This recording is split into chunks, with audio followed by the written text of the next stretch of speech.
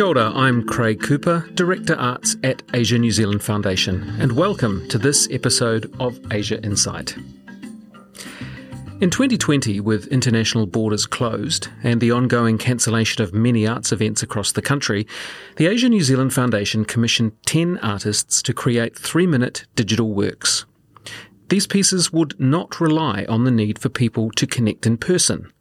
Creatively, artists could work separately if necessary, even from different parts of the world. And even the audience could experience the work remotely. In this case, social media channels were the primary means of distribution. But while the normal relationship between artists and audiences was restricted, the works would still be able to reflect an enduring connection between New Zealand artists and Asia. Today, I'm talking with one of those artists. John Williams has worked as a documentary photographer since the 1990s, and today he combines his professional practice with work in the education sector. With his photography, he has a particular interest in the area of faith, ritual, and worship. For the In Touch Commission, John adapted his 2016 exhibition, Pilgrimage. John, welcome. Thank you. Great to have you here. It's great to actually be together again after some delay, I guess, in actually coming together for the very reasons I've just discussed. The pandemic has obviously affected artists across the board. How's it been for you? I guess I was lucky enough to have been in India in 2019 and just got back to New Zealand sort of middle of March then. And, of course, a year later it was impossible to travel anywhere. So I think I just sort of, managed to sneak in there just before the bad stuff happened, I suppose, yeah. Yeah. So you were able to keep that international work happening. But since then, how's it been? Yeah, well, most of my friends who, I bumped into a fellow photographer and friend today, and he was, with one of his first questions, he was, got any plans for trips to India? And I'm like, well, not just yet, maybe. We'll just sort of see how things play out there a little while. Still a little tentative to go overseas? I think it's just because, there's just so many ebbs and flows and I have friends there and while we were in lockdown and the pandemic was, raging around the world, I was watching how it unfolded in India and how they were and checking in with them to see how they were. And as far as I'm aware, everyone seems to have escaped unscathed as well. But, it was certainly, you watch some of that footage from India where they were going through some of the waves of it, and it looked pretty, a pretty sort of awful place to be at that time. Yeah. Well, I'm really curious to talk to you more about your connection with India, obviously, but I wonder, just to start, I'd be really interested to hear you talk us through a little bit about your sort of professional journey as you became a photographer.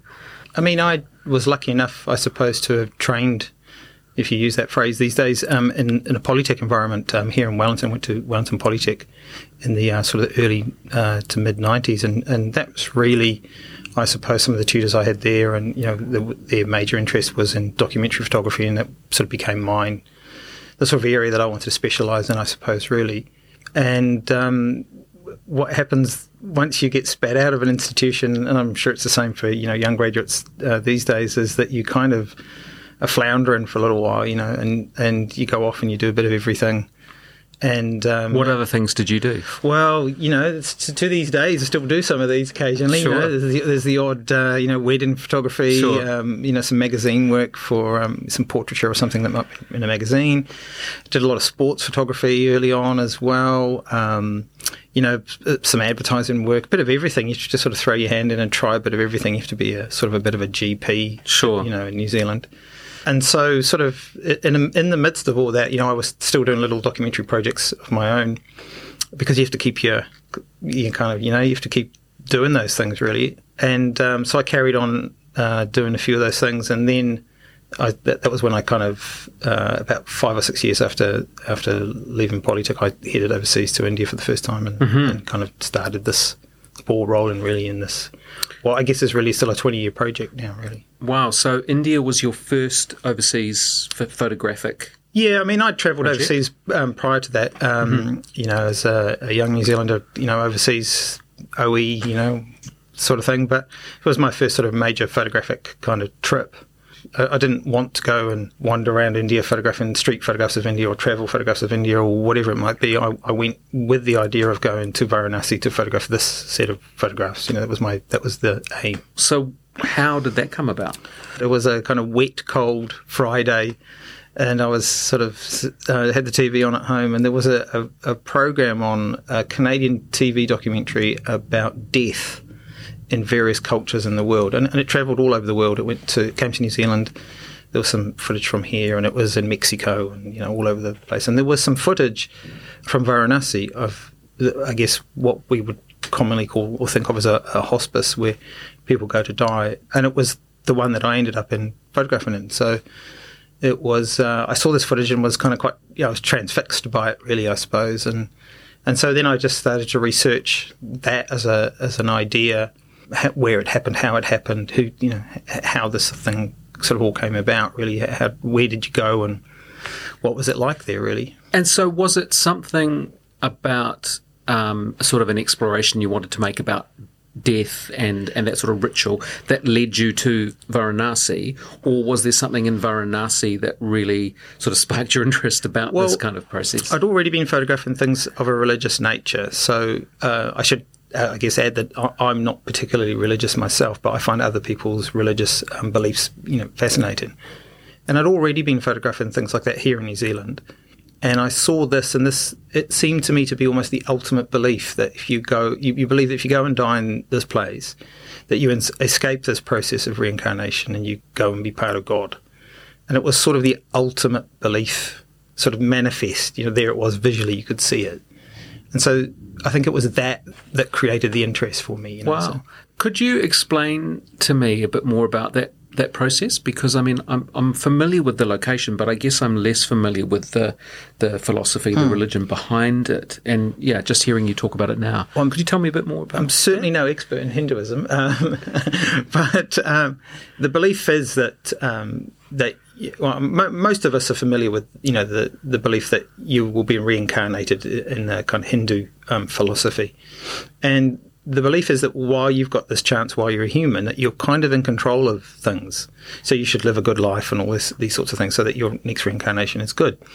But also, while you kind of have agency, I guess, as a human, that you can control your death to some extent. So the belief is that if you die particularly in Varanasi is the kind of the most auspicious place that you can do this. If you die within the old city boundaries of Varanasi, that you can escape this process of reincarnation forever. Wow, simply by being in that location? Yeah, by dying in that location, yeah. And so hence it's referred to as a good death. And so historically, people had travelled from around the neighbouring area and up to possibly a few hundred kilometres away to Varanasi, and would have historically died on the banks of the river somewhere with their family, stayed there for a few days and then died, been cremated in Varanasi, and then escaped this process. And of course, Varanasi is quite a big city, it's grown. So there were several of these sort of what we might think of as a hospice. People call them houses for the dying and various other phrases for them. I think CNN called them death hotels. Mm-hmm. Perhaps not the best title for an article, but anyway.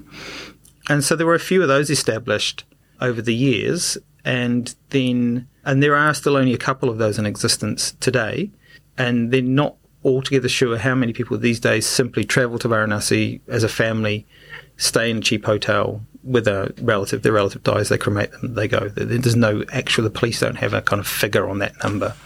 But it is still thought of as the kind of auspicious way to end your life. So. Wow. Mm-hmm. So I guess given your practice and your interest in that area, this was a natural kind of place for you to go, and to work and to document. Yeah, I mean, I guess so. I mean, it seemed, looking back, it seems that it was a crazy idea, but turn up with this. Was it a crazy idea? Yeah, I think it was. Well, not when I was 20 years younger, no. Why do you think it was crazy?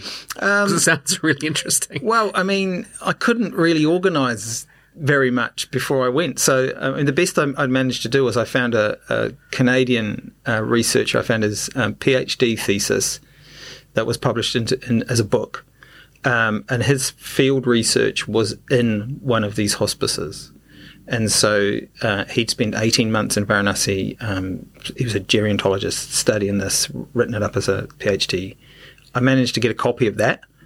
This is, kind of 1998. So, internet's there, but not fantastic, perhaps. Read it and got in touch with him through his publishers. And he sent me not an email, but an actual letter, on typed, signed. So you're still in New Zealand when you get that letter? Yeah, I get this letter, and he says, it's a great idea. When you go there, you'll need an interpreter, and this is the guy I use. You can find him by going here and asking around for him, and that's what. So I you did. turn up, you couldn't contact the interpreter, so you had to follow these instructions. So literally, I flew to India, with a collection of cameras and a lot of film and all this kind of stuff, and then travelled from New Delhi to Varanasi and spent a few days trying to find my way around Varanasi. And this was your first time in India? Yeah, absolutely. Your first time in Asia? Yes, I think so. Yeah, I'd been into Europe before. Wow. So what were your impressions when you arrived? I can remember the first time I arrived in Varanasi, and it was early morning. I caught the overnight train. I got there in the morning. It was 6 o'clock in the morning or something like that. And it was, I don't know, it was like a scene, back in time. There were people sleeping on the roadside and, under a blanket and whatever. And it was just, like 6 or 7 o'clock in the morning, people just sort of waking up and getting a start in the day, I guess. And it was just like, oh my, wow, it's like, it's like this. Right? It's a bit bizarre, So I'd spent a few days there just trying to get accustomed to the noise and the heat. And it was, April sort of time, so early summer, so it was getting reasonably warm, and just trying to figure out what was where, and this is sort of contrast that to the last time I was there in 2019, 20 years later, and I'm WhatsApping people and. So there's been a huge change. You've got Google Maps. You're trying to find something, you just look it up in your smartphone and walk around, whatever, or ring someone and message them and meet them. There's none of that. Yes. You have the Lonely Planet guidebook. Yes. That's what you have. Yeah, right. Yeah. And so you've had this engagement there for 20 years, which is incredible. And so what are some of those observations you've got over that period? Well, I guess just how much things have changed. And so, in that 20 years, I've visited India 6 times in that 20-year span. And every time I go to Varanasi so I'm either passing through Varanasi and I stop off for a couple of days, or I might go and stop off for a week, or I might stay for a month or so. It sort of depends a little bit on the trip. And every time I go to visit the people at the hospice that I was photographing at, because they're sort of family friends now. So I drop in. I feel somehow they would know I was in the area. I don't, of course, it's a complete fallacy, but that's how I feel. Like somehow they would know I was passing through or something. Wow. So I drop in to see them, and it's so not only I think can I look at the changes that you see as you walk around, virtually anywhere in India. But I can see the changes in that one family as well. So, the vast technological changes. As I said, I had a copy of The Lonely Planet when I first got there, and now you've got a phone and a smartphone and an iPad and a whatever, to navigate your way through things, book tickets online and all that kind of stuff. And so do you sense that, in terms of those beliefs that you were just sort of talking us through, which was fascinating, do you get a sense that that's changing in India? Yes, I think they are. I think they've in that 20-year span, they've become very modern very quickly. Everyone has a cell phone. You're on a bus now and the phone rings and some 60-year-old grandmother pulls it out of a sari and starts talking to someone. So technology is everywhere. And, of course, all of their population is increasing, so their cities are getting bigger. And so, in Varanasi, people are, for instance, buying property on the other side of the river now, which they weren't really doing before. Like we are, in our cities, trying to cram more houses into an already sort of fixed space, I suppose. And so there is this shift in the pace of modern technology and how Western things have become as well. But I think that I think reasonably fortunate with the people that certainly that I've met or I've interacted with mostly. They seem to be reasonably traditional and quite devout. And I think that is changing. But I think that there is still kind of a core of people who, like with quite firm beliefs in Indian religion. And when you say changing, in what sense? Well, I think, perhaps the modern younger people are more flexible, perhaps, they there's that thing for all generations where you want to be slightly different from your parents or your grandparents. So you perhaps, you embrace, Western technology perhaps, or whatever it might be, I think we all do it. I think everyone in the world does it. It's not just in India. You say, you're a person that doesn't have strong beliefs, but how has spending 20 years or travelling backwards and forwards for 20 years, has that changed you in some way? I think the thing that some of the other times I've been to India, I've been to other religious festivals as well. So every time I go there, it's to do with some kind of religious festival, fair or something or other that's on. So I've been to the Kumbh Mela to photograph that. Which is 100 k's away from Varanasi, so I do a bit of both while I'm there. But I think what's happened, perhaps for me personally, I don't know that my religious beliefs have changed dramatically. I'd still say that I'm not religious, but I kind of think that it's certainly opened me up. But there's this kind of, I guess, picture that people have of a photographer running around with a camera photograph. But realistically, when you're photographing something like this, it's that those moments where you've got the camera at the eye and you're actually taking pictures there may be 5 minutes of the day. Most of the time you're sitting around waiting for not much to happen and inevitably having conversations with people in my broken Hindi and someone's broken English or someone's actually fantastic English at times, and I'm all too happy to have a conversation. People want to know where I've come from, why I'm there, and what do you believe in. And so you have those conversations with people. And I guess that's how you learn, what people believe in, really, and what kind of commonalities perhaps we have as humans. And so what's that meant for you? I think that's... I've always thought that it's a great privilege that you get to sit in a room with someone's dying uncle, grandmother, grandfather, or father, whatever it is, and have a conversation with someone while there's the fact that they've let you in there anyway, and if they've got questions, I think you're sort of duty bound to try your best to answer them, and so I've always thought of it as a privilege to be in that situation and to be able to take the photographs in the first place, but B, have this interaction with people. And that interaction it might be half an hour long and they might be gone. Or you might be there. My experience, certainly I'm there and I'm photographing someone for an hour and I go away, it's 5 or 6 o'clock in the evening, come back the next day and they're not there anymore. Their relatives died in the night and they've taken them off, they've been cremated, they're gone, So what would you say to somebody, a New Zealander who comes up to you and says, I haven't been to India, but I really want to go, and I really want to go to this place I've heard about called Varanasi? Yeah, go. Well, I think that you either love or you hate India, and I think that even if you love India, you can love and hate it in the same day. So I quite like it. I find it a very interesting place to be, and there's no reason not to go. I think it's just such a massive country with such a vast difference between one end of the country and the other end of the country. So you can't see it all. My advice would be, by all means go and just don't try and race around. Just take some time wandering around. Would you say go to Varanasi? Oh, absolutely. Yeah. It is a crazy place, but it's it is a very interesting city. Yeah, absolutely. I guess I didn't fully appreciate the duration of the engagement you've had. That's really fascinating.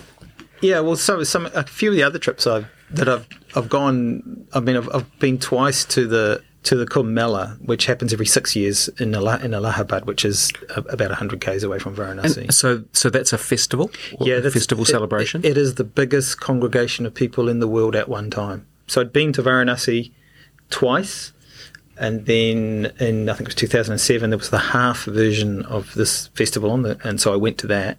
So on the busiest day, there were 20 million people there. In one place, city? Well, it's down on the river. So 3 rivers meet there. There's the Ganges, the Yamuna, and the Saraswati, which is a mythical underground river. And where the 3 rivers meet is the most auspicious place to bathe. And so it's run as a lunar calendar it's got slightly longer each time they have it. It runs for about 50-ish days. And there are 6 major or auspicious bathing days spread throughout that 60 days. And so the local or the state council and the national government build the infrastructure for this festival. So it's down on the river floodplain. So every year it floods there completely. So they put road in, bridges over the rivers, power lines, water, sanitation. They put all this infrastructure in. They build like a tent city. And so I went to the half version, 20 million people on the busiest day. And then 6 years later, I went to the full version, which was busier, with, on the busiest day, an estimated 30 to 40 million people. So just to get this clear, that the half version has 20 million. Yeah. Right, so that's the quiet day. Yeah. Yeah, so go on the quiet day, there's only 20 million people. Well, I did notice that between the half version and the full, it was noticeably busier. When there's 30 to 40 million people, you do notice that difference. You do notice the difference. Yeah, absolutely. Obviously, the bathing is the central kind of ritual within that. Yeah. What else is going on around it? This massive tent city sort of and built there. And I must say that one of the things that's always struck me as quite funny was that there was like continuous 24/7 announcements over a loudspeaker system that you can hear. It's all in Hindi, of course, so I mean I struggle to understand it. And so figuring out exactly what is going on and who's doing what is quite difficult. You can just wander around. And so I did, you just sort of... And so describe to me what you see there. I mean, there's... So it was set up originally for the... I guess the akara if you think of sadhus belong to an akara or a sect, and so all of the akaras would come there, and they would have their big camps, and all the sadhus would turn up, and so they're all there for usually the length of the festival. They argue amongst themselves on who's going to bathe first on which bathing day and all this kind of stuff. There's all this stuff that goes on that you're not quite privy to, and then on those bathing days, they are the first people into the water. Which is at 4 a.m. or 5 a.m. of that day. And then everyone else is sort of allowed after them kind of thing. So on those days, people turn up. Families just turn up for a day or two. They turn up, they catch a train or arrive by, I guess these days, by car or something or other. Turn up, bathe in the river, pack up, buy a few. It's like a fair there. You can buy one of everything. Buy a few trinkets. So there's stalls, food stalls and trinket stalls and religious paraphernalia. Mm-hmm. Get some of that and then go home again. Some people go and stay for longer periods, and there are institutions that set up their own camps where they have people come in and for a few days and then leave in a sort of constant stream of visitors kind of thing. And there are some big camps where they have where there are yogis who are there's religious services on, in the day or the evening or whatever, and you can go and sit in and enjoy those if you want to. And go bathe in the river, yeah. Having had exposure to so much of India, so much of these kind of practices and so on, do you have any observations about, the differences between, people's approach to life and to their worldview in India compared to New Zealanders? I think there's perhaps more similarities than differences, really. I mean, one of the things that seems to be very important is family seems to be very important, anywhere in India. And people come to these festivals with their family in tow. And so one of the things that always strikes them very odd is that you're there on your own. They're like, well, where is your wife or your... Where's everyone else? Yeah, where are your children, whatever. And then, of course, they'll ask me if I'm religious, and I say, well, no, not really. And they're like, you don't believe in God? And I'm like, well, And when they ask that question, are they asking, do you believe in the Hindi? Well, any God. Just God. a general, just God. Yeah, that's the question. Yeah, just they've got enough of their own gods. Yes, right. But that's the that kind of beautiful thing about Hinduism, that they incorporate other gods into their own collection of gods. So you walk past a shop that's on the high street somewhere that's selling framed pictures of Ganesh and Hanuman and Shiva and whatever, and there'll be a framed picture of Jesus. And I remember once going, but it's Jesus, and they went, well, Jesus is God too. So just another one. We'll just come on in. The more the merrier kind of thing. So that sounds very sort of embracing of everybody. I wanted to sort of focus a little bit on the exhibition pilgrimage, and then turn to the In Touch digital version of that. But maybe just to start with the exhibition, because I guess the process behind what was the digital work in the end actually came from quite a long period. There was a background to that, and it actually came from a physical exhibition of photographs that you had taken in Varanasi.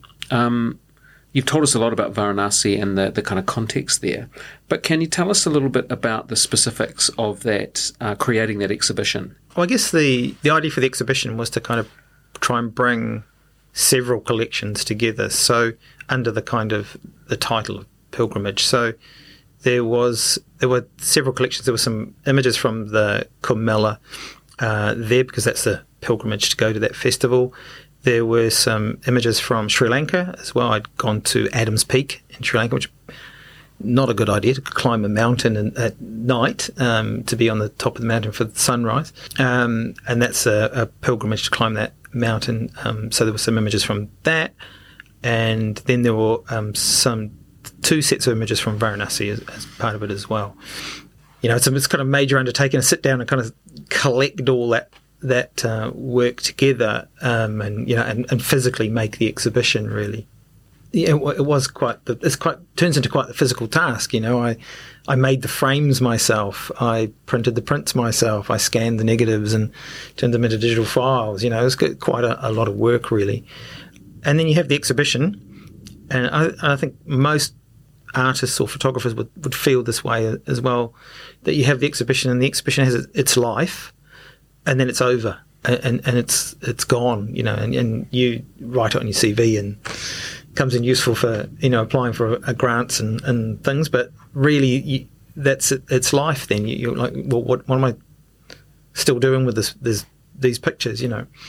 Because I'm not sure I've ever felt that it's complete, and so I've kind of just kept on adding pictures to it. As I said, there was some images from Sri Lanka, and more recently, some images from Thailand. I went to Thailand for my honeymoon and managed to drag my wife to the vegetarian festival in Phuket, where people get pierced through the face and march through the city. So I photographed that for about 10 days.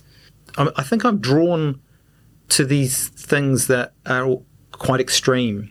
The kind of the sort of the ultimate example of faith, or an extreme example of it. So, having your face pierced with swords and walking through the street, this seems quite an odd thing to me. But those sorts of things attract me to photograph them, and so I just keep collecting these things, and it's an ever expanding body of work, I suppose. Really, I haven't yet found a sort of an ultimate vehicle for the whole lot of it.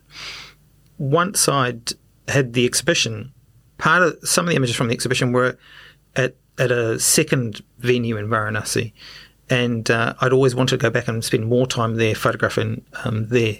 So that was the trip that I did in 2019. I had some funding from Creative New Zealand to go and spend a month in Varanasi photographing at that location. It took about 3 weeks to get permission to photograph at that location of the month, but luckily I built in a few weeks on the end so that I had a few weeks extra.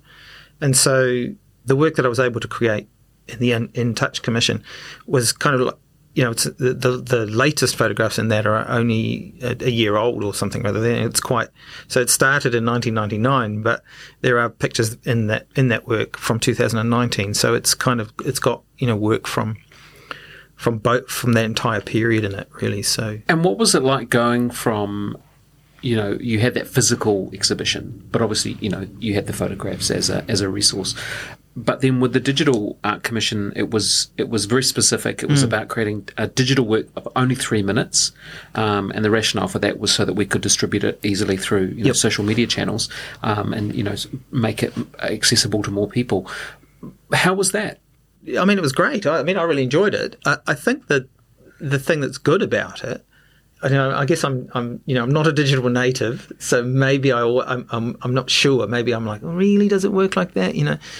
The thing about the physical exhibition is that after it's been up for 6 weeks or whatever it is, it comes down, you put it in boxes. It's in my roof. That's where it exists mostly. It's still there. It's in boxes in my roof. But the good thing about the digital artwork is that it goes up. It's with a bit of fanfare and a page to go with it, and it's pushed out with social, but it's still there. It's there, right? Yeah, exactly. It's still there. So it has this kind of life of its own, which you're not aware of necessarily because, you don't know how many people are looking at it, you don't check it, you sort of forget about it after, is it still there? Oh, it is still there, But it is still there. That's quite an interesting kind of thing compared to the physical nature of a physical exhibition where it comes and goes.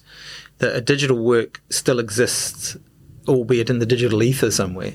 It's still there, and it's still searchable and relevant, and So I think that's actually quite a valuable part of it. And I was quite lucky in that while I was in Varanasi in 2019, I'd taken with me a quite good field recorder, and I'd recorded the priests chanting in the hospice that I photographed in. And then when I made the digital work, I had a friend who's a sound engineer, and we put the tracks together and made a soundtrack to go with the pictures that was recorded in the field, in situ. Well, I can actually play some of that now, I believe.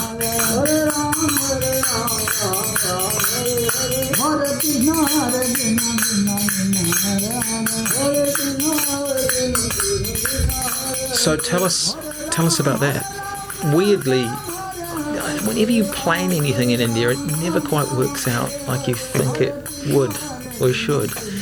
So I was visiting the hospice where I'd photographed most of those pictures, and not much happened. It was kind of winter, late winter, early spring.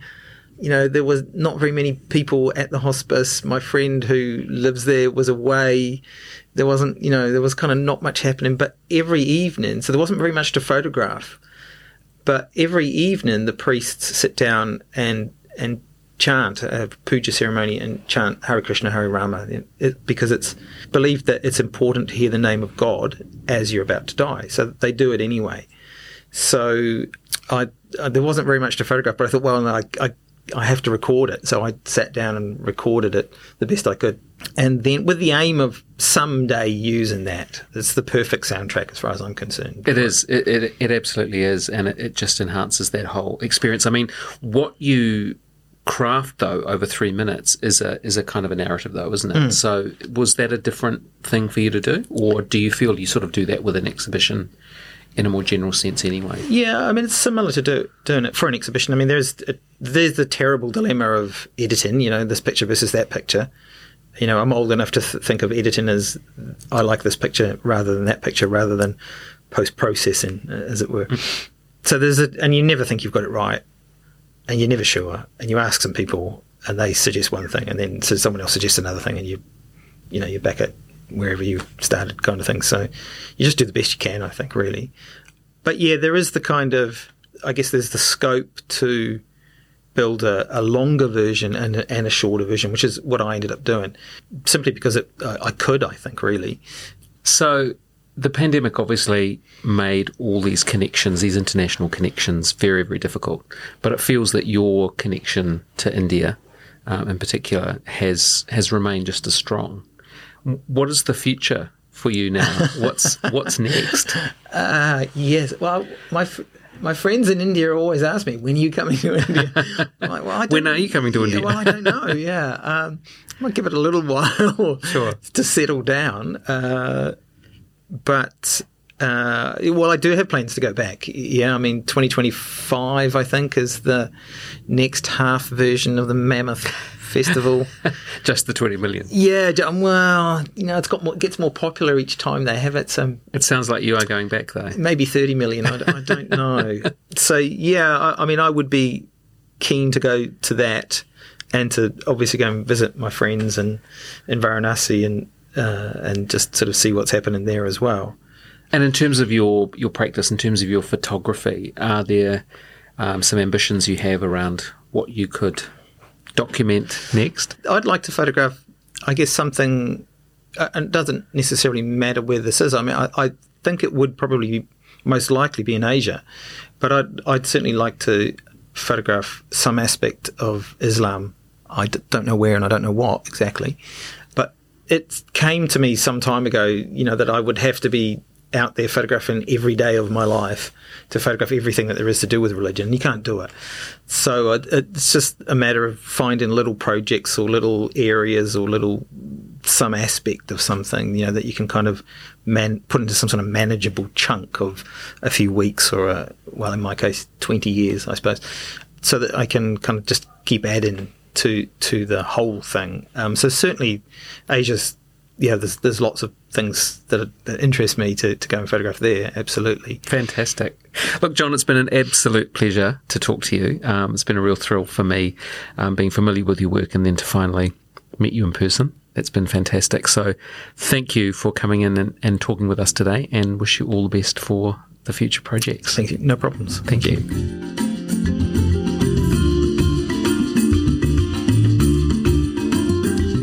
I've been talking to John Williams.